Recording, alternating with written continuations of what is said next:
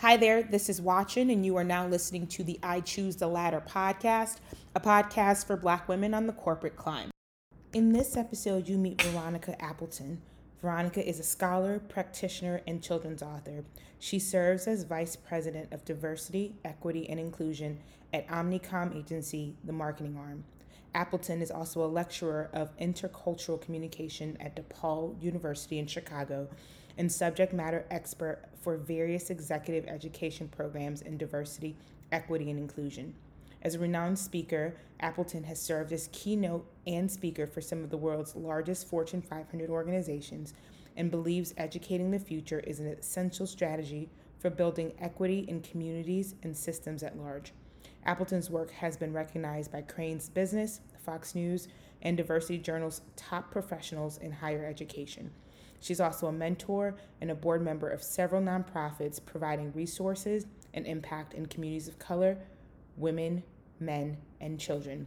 And if you happen to watch the Super Bowl this past weekend, then the State Farm commercial that was shown that everyone loved that featured Drake as one of the celebrities in the commercial.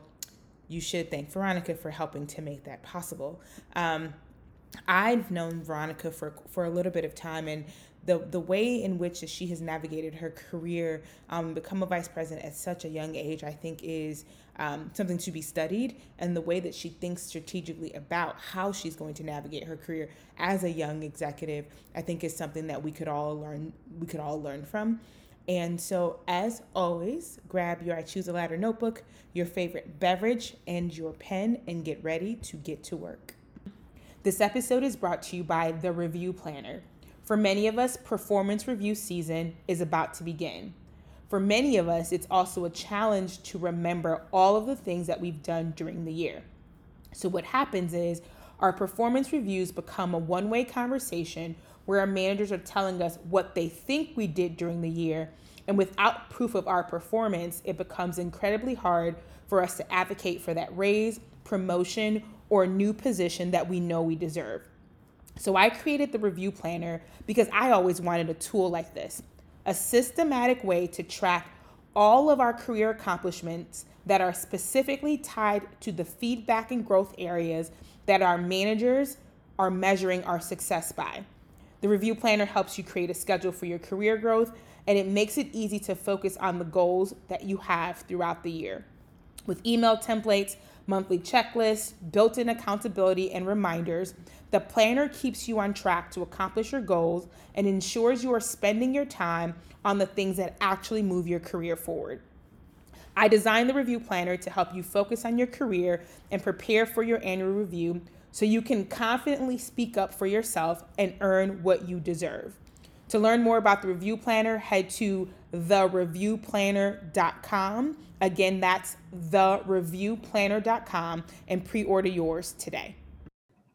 Veronica, thank you so much for being on the podcast today. I'm super excited to talk to you because typically when I'm talking to people in these like high up roles, they're like 10, 15, 20 years older than I am. And so it's nice to be talking to someone who is as young as you are, but who has accomplished as much as you are. So thank you for making the time to be here. Oh my gosh. I mean, how could I not make time for you, Watchin? I'm excited and looking forward to our discussion. And, I always tell folks, I have a friend that I always say, she always calls herself a dinosaur because she's worked in the industry for so long. And I'm like, you're not a dinosaur. You're just super seasoned. So here's to all the seasoned folks out there. So we'll talk about your current position, or your, not necessarily your position, but your current role in a little bit. But thinking back to, because you also have your PhD, like you're wild, like you have your PhD, you have all these things. I'm just like, what am I doing with my life? But thinking back to like your first, like, introduction to corporate America, right? Did you know when you were a kid that you wanted to do this kind of work? Like how did corporate America become a thing to you? That's a really good question, especially when you think back, right? If I think back, a couple of years ago, my first stint in corporate America, I was 17 years old. It was a work study program in high school. And I had a chance to work at PepsiCo Gatorade. and Propel Fitness water. And that was like so eye-opening. Mm-hmm. And in that moment, I knew that sports marketing was for me. And I said, yes, I'm going to, marry myself to this industry and to this practice. And you just learn a lot about yourself, especially when you step foot in corporate America for the first time. You understand what it means to kind of take constructive criticism. I had to learn that the hard way, right? You have to learn about professionalism. What does that look like in corporate America? It's such an eye-opening experience, and some of the things that you don't really realize until you're placed in the environment. And then you start to see yourself change too, right? Mm-hmm. The way you speak, the way you behave, the way you think, even. And it starts to just restructure your environment. And so there's this like process, I think, that many of us go through where we identify, do I see myself adding value to this place? And, keep in mind, many years ago, and some folks even today, they still say, do I see myself fitting in? And so what I always encourage people to think about is, if you are still trying to fit in, you are not going to win. You're going to lose every time. If you can't see yourself adding value, hey, that's not the place for you. So I just kind of learned many things at a very early age about corporate America, but I was so grateful for it too, because then you understand how to handle certain types of conversations and just so many different things. But I knew that the industry of marketing, the industry of advertising was for me at that time. And then thinking back to like those early days, did you know about mentorship then? Like, were your parents in corporate? Were you able to get you say, this is marketing, we go together, like you are about to be bae for the rest of my career. Like, did you have some guidance in how you would actually get to be able to do that kind of work? Oh my gosh, absolutely not. I mean, I didn't know the way of the land at all. And I think during that internship, and then even many internships after that, I think, if you show up in a certain way, I think many people just kind of gravitate to you. And during that time at PepsiCo, I had two women who really took to me as a young professional, and I really appreciated it. And what I appreciated most was that they were two Black women as well. And I think that that's so important too, is if you can, see yourself not only in their roles, but also just see yourself just kind of leading in many ways and reaching out and reaching back. So no, I didn't know what mentorship was at first. And through their, constant attention to my growth, my professional development, my personal development, I thought that was brilliant. And so I slowly learned this term mentorship. And then especially when I was starting to pick colleges out too. So then I would ask for advice of, should I go to this college? Should I go to this college? Do you know of any scholarships I should apply for? So I think it was just so helpful in just so many ways to indirectly receive a mentor. And then that sets the tone for the future of what mentorship could look like, what sponsorship could look like. And then may I add, championship, right? So like you can really just take it to the next level of someone making sure that they can mentor you, they can steer you in the right direction, they can sponsor you, say your name and advocate for you when you're not around. And then championship, they are like singing praises of how awesome you are, because many people may wear the hat of mentor, but can't really sponsor. They can't really champion people. It takes time, it takes dedication. And at any given moment, you want to be able to say, I recommend this person. I believe in this person's skill set. So I think it set the tone for in the future of how that could look like for me. So thinking to where you are now, right? So you are in leadership. How has how you've approached mentorship changed? And then on the flip side of that, I'm sure that you are someone who people come to be mentored by. So balancing that out with older people might want to be mentored by you because of your experience and all of those things. So how do you approach mentoring people or deciding if someone is someone that you are going to invest the time to mentor and sponsor and champion? Commitment is huge for me, right? I mean, you can you can hear the tone in someone's voice, how excited and how, high energy they are. You can also hear, in the tone of their voice, if they're really committed to what is going to take them to the next level too, right? Because sometimes not everybody, when they have, in their minds that they want a mentor, that career growth is the top thing for them. Sometimes it's kind of like personal growth. Maybe they want to grow in other areas. Maybe they want to, just seek more educational opportunities. Maybe they want to kind of just have someone to talk to. So I think setting the tone for what type of mentor you need me to be, that's really important.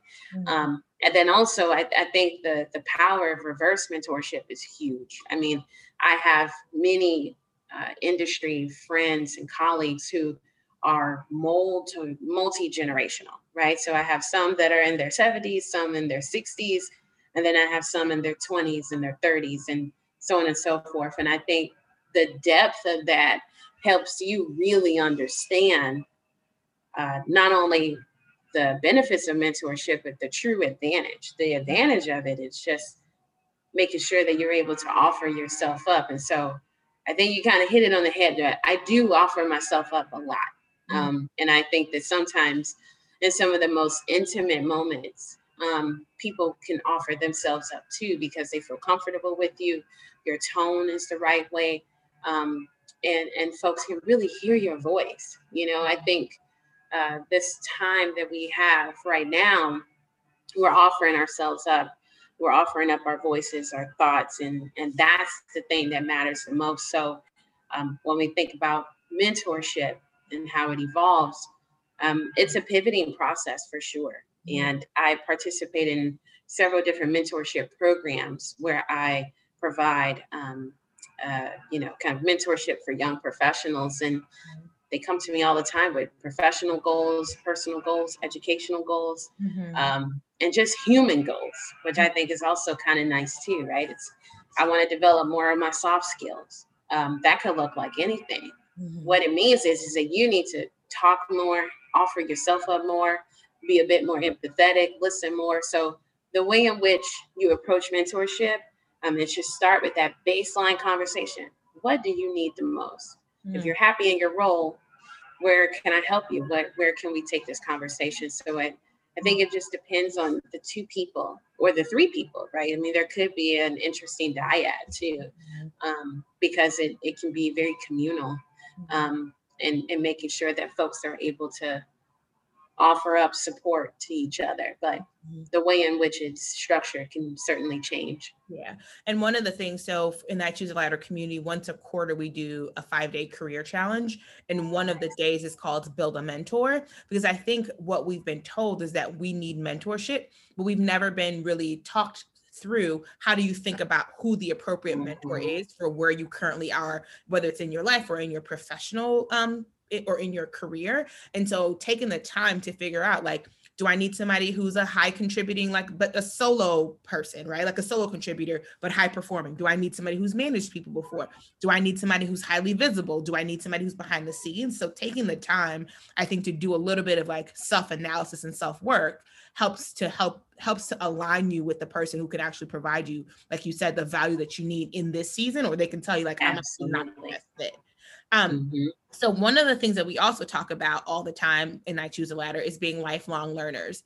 I would say that would be an understatement for you, because like you just keep going back to get more education and more education. And so as you think about your career, right, I think it would be easy for people to be like, hey, I'm already a vice president. I'm a young vice president. Like I could just sit and rest. But how do you think about your education as it relates to where you're trying to go professionally? Oh my gosh, that's such a good question. And you can never stop learning. You can never stop investing time and stimulating your brain and making sure that you're connecting with the right folks. And so a lot of learning, and I know that you know this, right? A lot of learning comes from talking to people and from experience. So a lot of folks really see that as gold. That is all the education I need. There's also many folks who embraced podcasts in the last few years. I think that audiobooks have also been hugely embraced. I think, we cannot ignore, right, that we are, kind of in a pandemic. We're in our homes. And so how do you continue learning during this time? I think, of course, we can sit on the couch and we can consume television and we can consume so many of those different things. But you can also consume documentaries. You can also consume a lot of really educational features that many networks have been able to produce and many streaming platforms have been able to produce. And that's the goal. That's the fun part as well. So I don't think that you can ever stop learning. And you can never stop talking to people and learning from them and learning by doing. I think that that's really huge as well. Picking up an old classic book. I mean, I'm huge on that too. So I think any way that you're able to absorb new content, I think is awesome. Now, I will caveat and say that not everybody feels that it's necessary to go back to school. And as we know, right, research shows that Black women are the most highly educated in this world, highly educated, but yet still less underpaid. So I think that, yes, although many cultures value education, we can also value just the people dynamics and the people aspects as well. And you don't always have to go back to school. But if that's what you want to do, do it. I always challenge many of the professionals that I mentor and even many of my family members, go to school, get an education. It's so much freedom in order to learn. Like you are free when you can read. You are free when you can learn. And there's power in that. Nobody can stop what's upstairs, right? So if you want to challenge yourself and learn more, do it. It's a privilege to do that. And it's also something that many people embrace. And, for even professionals that are in the workplace and they want to go back to school, but don't quite want to tell their employer, or they don't quite want to kind of reveal that. I don't think that there's anything wrong with revealing where your passion sits outside of work.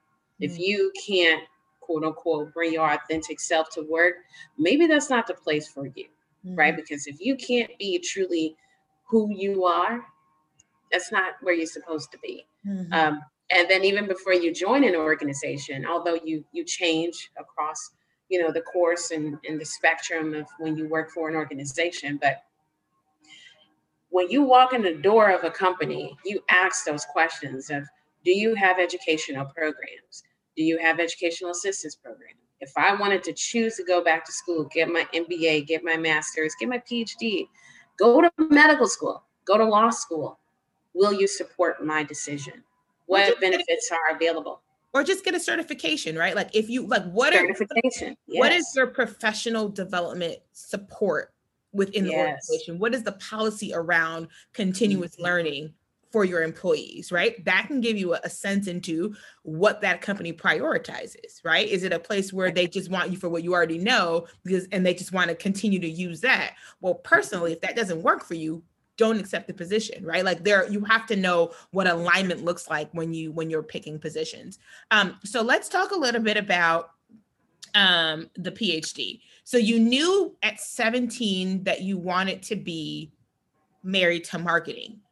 How did the PhD help, or like, what was that thought process? I know that people traditionally think about going back to school if they want to be in marketing. It's like, well, do I get a master's in integrated marketing, or do I get an MBA, or all those things? You decided, you do have a master's because you love to learn, but you decided that you also wanted to add a PhD. Why? What was the thought process behind that? Yeah, that's a really good question. So after college, undergrad, I said, I finished school and then I got a little bored, honestly, watching. So then I said, let me just go to grad school. So I applied to grad school, got my master's, and then I got out of school, started looking for a job in the industry that I said I was going to be married to. I could not find a job. No one would hire me. So then I said, something's wrong with this. I interviewed for an organization, and I thought, this is the place for me. This is going to be great. Did the tour, barely saw anyone that looked like me. I said, this might be a problem. What's going on here? You do the protocol, right? You send your thank you emails. You say, hey, this was a great interview. Looking forward to joining the team. I didn't get the job after all of that. You know, you do the right process. You do what you're told, what all these manuals and all these articles say for you to do, and you still don't get the result, right? So then I started doing some research and research specifically in the PR, advertising, and marketing industry. I saw that there was less than 5% of professionals that look like me as a Black woman. I said, this is a problem. I want to study this. So in order to study it, I said, well, sure. I mean, I could, you know, just kind of do more research reports, maybe write an article. But then I said, no, I kind of want to do more. I kind of want to maybe teach this practice. Maybe I want to dig a little deeper. And so I entered a doctoral program.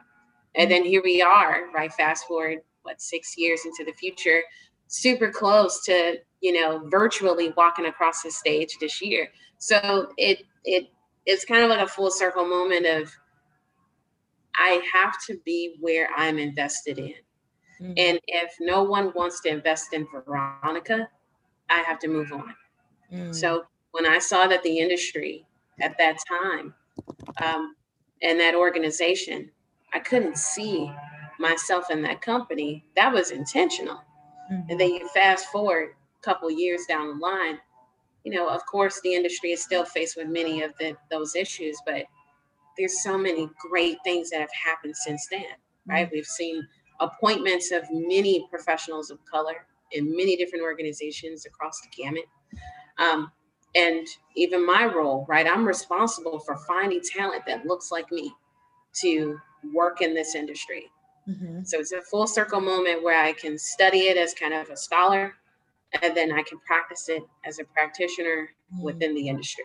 So that, in my mind, is kind of a full circle marriage in terms of a career. And what I can offer up, you know, I can offer up my research. I can prove the point that the industry has changed from, you know, 6-7 years ago to now, where my research has indicated that many people, no matter what they look like, they see Black women as leading in creative roles within this industry. My research shows that. There's a lot of power in showing that. So I can't wait to share it with the world, but then also seeing results from a practical perspective where we're increasing our diversity representation. We're, you know, competing in this awesome industry, and also finding creative talent that just know what they're doing. It's out there. Don't let anybody ever tell you that they can't find professionals of color. They're there and they exist. So if there's a Black woman listening to this who is like, oh, I want to get into marketing and advertising, but I just don't see myself, right? Like, what would you say to her? I mean, I would say, call me up. I see you. I know several other people that will see you. We talked earlier about kind of like the power of networking, right? And the power of building like a strong circle of just good humans. Mm-hmm. That's what I've been doing all of these years. Anytime I see a professional that has great experience, if the company that I work for doesn't have a job, I guarantee you some of the other folks that I know that are recruiters, sourcers, HR professionals, diversity professionals, they have a job for you. So I always encourage people to just let me know like what it is that you want to do. So then I can just send you to all of the folks that I know within this industry, because there's so many jobs that are open, so many.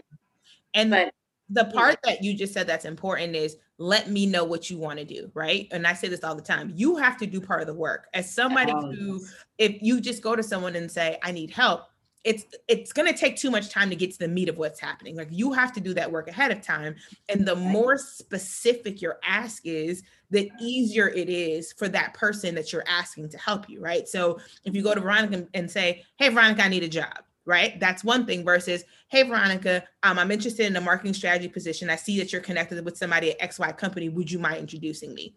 That's a very specific, easy ask that Veronica can say, oh yeah, that'll take 2 minutes, or no, that's actually not the right person. Think about this, but just, I need a job to anybody, not just Veronica, but in general, when you're asking for things, the more specific you are, the higher your chances are of actually getting the help that you need. There you go.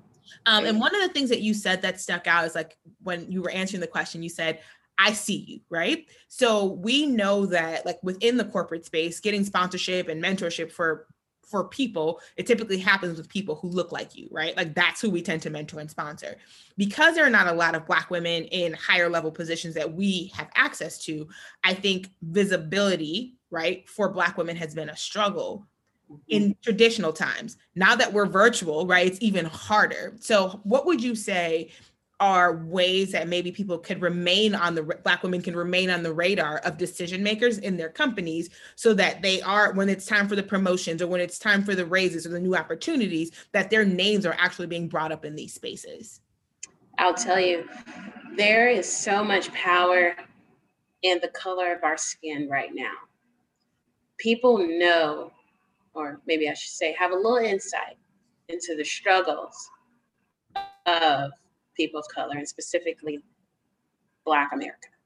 They know what's been going on. They see what's been going on. They see the privilege on display.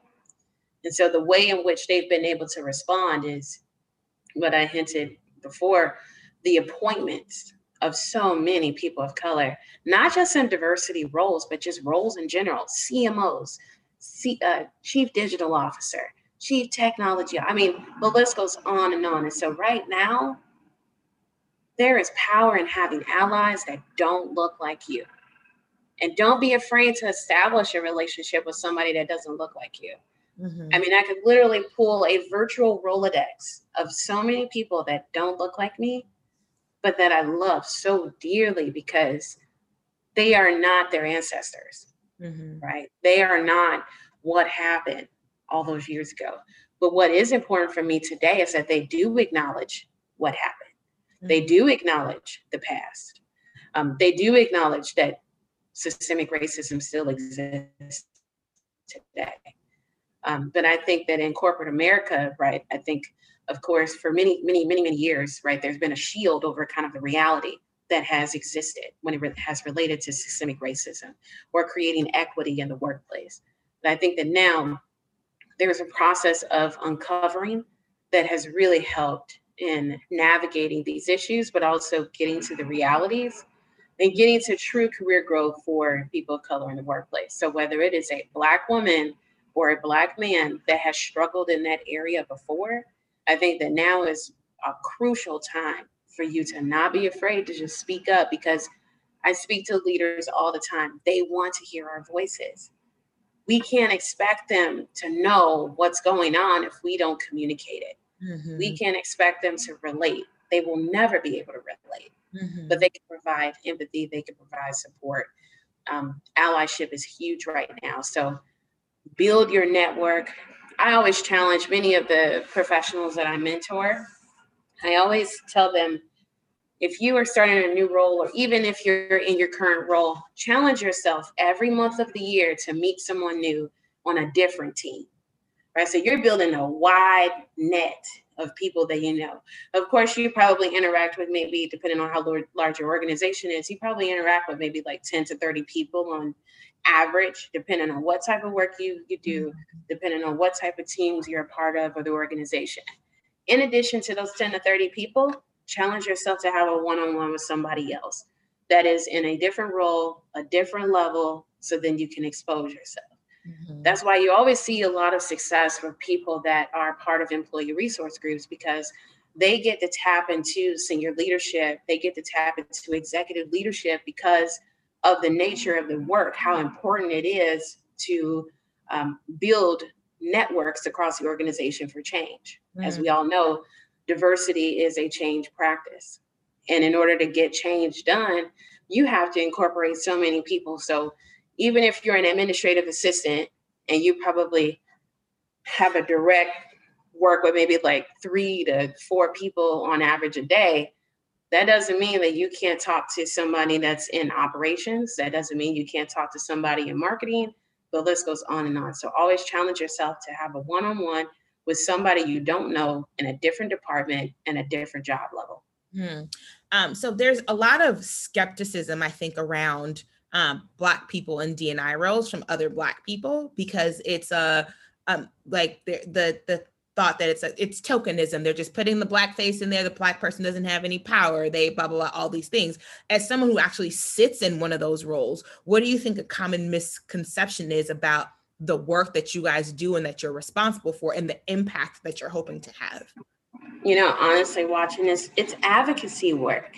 I have been taught at an early age. I mean, the struggles that my family has been through, that my mom has been through, that I've been through, you cannot get distracted by folks that say things that don't really relate to the core of your values, right? I think that people have to learn by seeing and by doing. And, if those leaders are being authentic and those leaders are doing what they know that they need to do, maybe they help them get in that job, right? But then all of a sudden, they don't know what they're doing or they're tokens. I think that from the outside, things can look so different.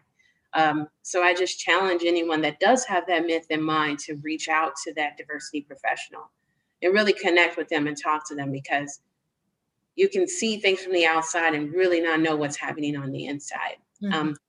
All diversity work isn't pretty and shiny and like, oh, you created this partnership with this organization. That's great. That's diversity. A lot of people really, really want the spark and the fire and the fireworks, but a lot of diversity work is actually internal, it's systemic changing, it's really getting to the root and the meat of the problem. So then when you fix the organization from the inside, then the outside will prevail and it'll look really great and really shiny. So even though a diversity professional may seem like a token on the outside to some of those folks, they're probably doing a lot of grunt work, a lot of grassroots work in order to make sure that the organization is stable for not just the now, but for the future. So I encourage those folks to just reach out and just have a one-on-one, because we don't need anybody else, right? Especially people that look like us, telling us that we're not doing enough. We already get that enough from other people. We don't need it from our own people. And then I mentioned earlier in the podcast how like you're on the younger end of the spectrum of people that I talk to. So at your level, like, have you ever experienced imposter syndrome? And if you have, how have you managed it to still allow yourself to show up and do what you have to do every day?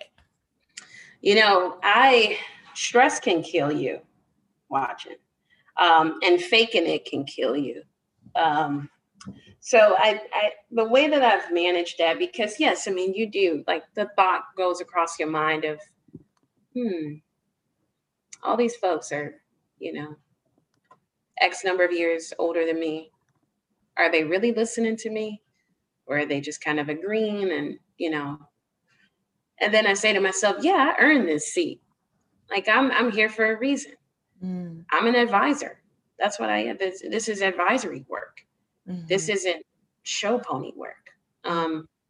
This isn't pat on your back type of work. So the imposter syndrome, of course, it kicks in. It kicks in at probably one of the worst times, right? When you feel like some things just aren't going in the direction where you wanted to go. So the way that I've managed that is just owning my space, knowing that I know what I'm doing. And if you reinforce that internally with yourself, you can be better. There's this thing that I got recently. It's called the Betterness Box. And it's a box that gives you all the feels of just really just great things. And so there's affirmations in it. You get like a quarterly book. It's like a quarterly box, or you could get it monthly. And then there's like products made by women of color in the box. It's just a feel good moment. It makes you feel like I've owned this space. Like, I deserve to be where I am. So never let the imposter syndrome kick in. And when it does, I know not everybody probably leans on their faith, but I lean on my faith heavily. And I pray a lot. And I seek, my faith in many, many areas where I do feel insignificant. And that helps me tremendously. So if you are a woman or a man who's maybe listening and you have suffered from imposter syndrome, I do encourage you to lean on your faith. You don't have to lean on another human. Lean on your faith and know that you got what it takes to do what you have to do. And I find a lot of comfort in that. And then I also finally, I mean, I just find comfort in like meditating. I find comfort in just like, being still. There's power in silence. And so if you could just sit in a moment and just unwind, that feels so good. And you can come back anew, right? And just feel like, all right, I could jump back into this. It may not be a perfect situation, or maybe it is. Maybe it's just you, right? Maybe it is like no one's looking at you the way that you think that they are. Mm-hmm. So a lot of times I think it helps to just get yourself in check, because nobody sees you as an imposter but yourself. So aligning your values is going to be really important. So in your current role, do you have, well, over the course of your career, have you managed people? Yeah, definitely. And I think, what I love most about managing people is that I'm not just managing them in their like day-to-day tasks. I always see someone beyond their role and how they can grow. And many of the coordinators that I currently work with, I always ask them, hey, where do you see yourself? Where do you want to go? Like, how can I help? Like, how can I connect you? And I just love doing that. It's fun helping people plan their careers. I don't know. I'm just like a little wired differently, but I love encouraging the professionals that I talk to and I mentor to encourage them to look at LinkedIn profiles of folks where they can see the careers, like kind of going in that direction. Pick a LinkedIn profile, maybe one or two, and see if that's the career trajectory that you can kind of mirror just a little bit. Not that you copy, but that you at least have kind of an example in mind. You know why so many people are just so passionate about the fact that Kamala Harris is now our vice president. On all the news stations, all you see is young girls saying that could be me one day. That could be me one day. That is so beautiful to see something like that, where young girls, young women that are even Kamala's age, that are saying, I could do that too. Wow, I could do that where I'm planted. I could do that where I work. I could do that in my family. I can have a blended family. I could be all of those things. So there's beauty in seeing an example of something and seeing not exactly how you can mirror it, but then you could be inspired by it and you can work to it. So there's a lot of power in doing that and just feeling like, yeah, I got this. I know where I'm going. Yeah. One of the things that I think has come up a lot more since people have been working from home is some fear around value, right? We talked about adding value early on. So as someone who has managed people, like let's say one of your, not right now maybe, but like in the past, one of your direct reports wanted to talk to you about a raise or a promotion or like new opportunities. What data are you expecting them to have? Like what receipts do they need to have before you could take them seriously in that conversation? Because I think that people are avoiding those conversations because they don't necessarily know what they should be saying, what they should be prepared to give, but then they are miserable because they feel like they're ready for more, they've earned more. So what do you expect to see or no?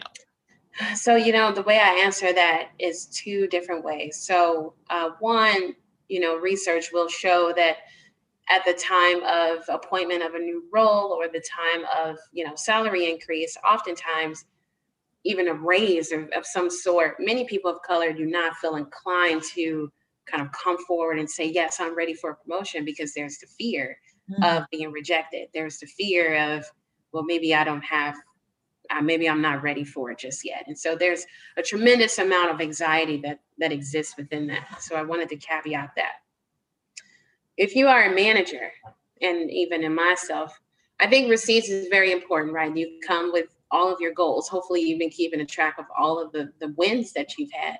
Hopefully you've been keeping track of your performance management review, right? And so you can go back and forth and establish that, hey, we set up 3 goals this year. I met all of those 3 goals. Don't wait until the performance review to kind of start talking about, hey, I won in this way, I won in this way. Every check-in that you have with your manager, you can start kind of seeking it in, like, hey, did really, really well on this presentation. I did really well in connecting you with this person, and I got this sale, and I got this, and I did that. So then every time you're just basically building rapport as you go. So then it's never a surprise at the performance review that, hey, I'm ready for my promotion. You've already set the tone for a whole year, or maybe for the last 6 months. It just depends. But don't wait until the last minute to bring receipts. You bring receipts each and every time. So then you know that, hey, I got this. I know what I'm talking about. I know what I'm doing.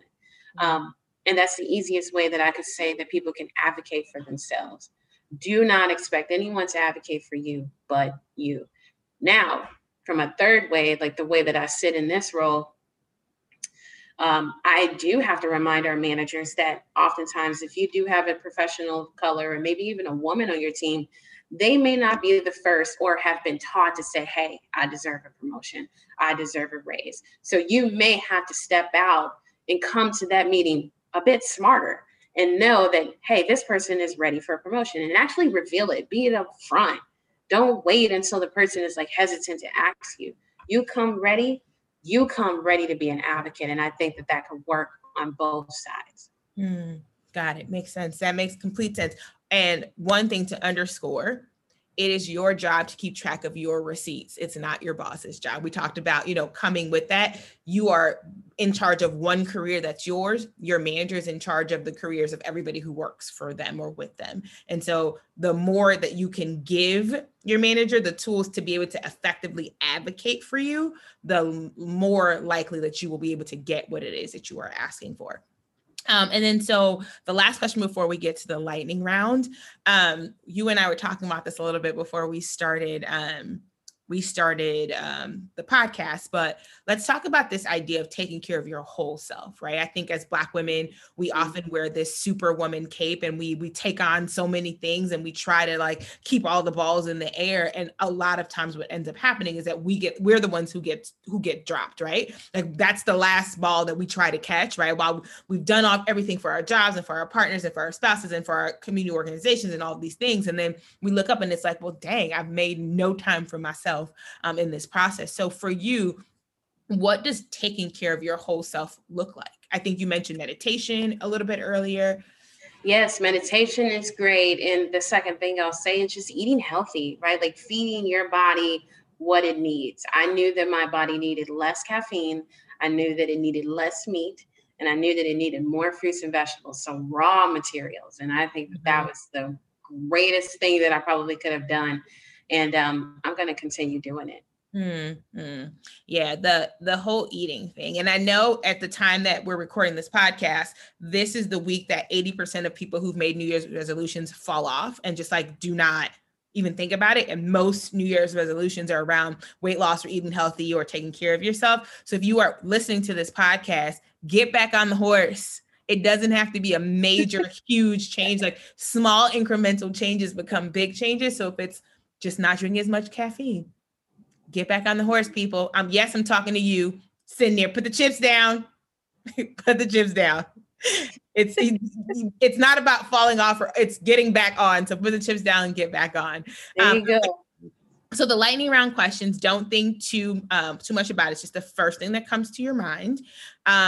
What's one piece of career advice you wish you had gotten earlier in your career? Take constructive criticism. Do not get distracted by the criticism. Be motivated by the constructive criticism. What's the career lesson that took you the longest to learn but has had the biggest impact? Listen more, talk less. What's one book that you could read over and over again? Relational Intelligence.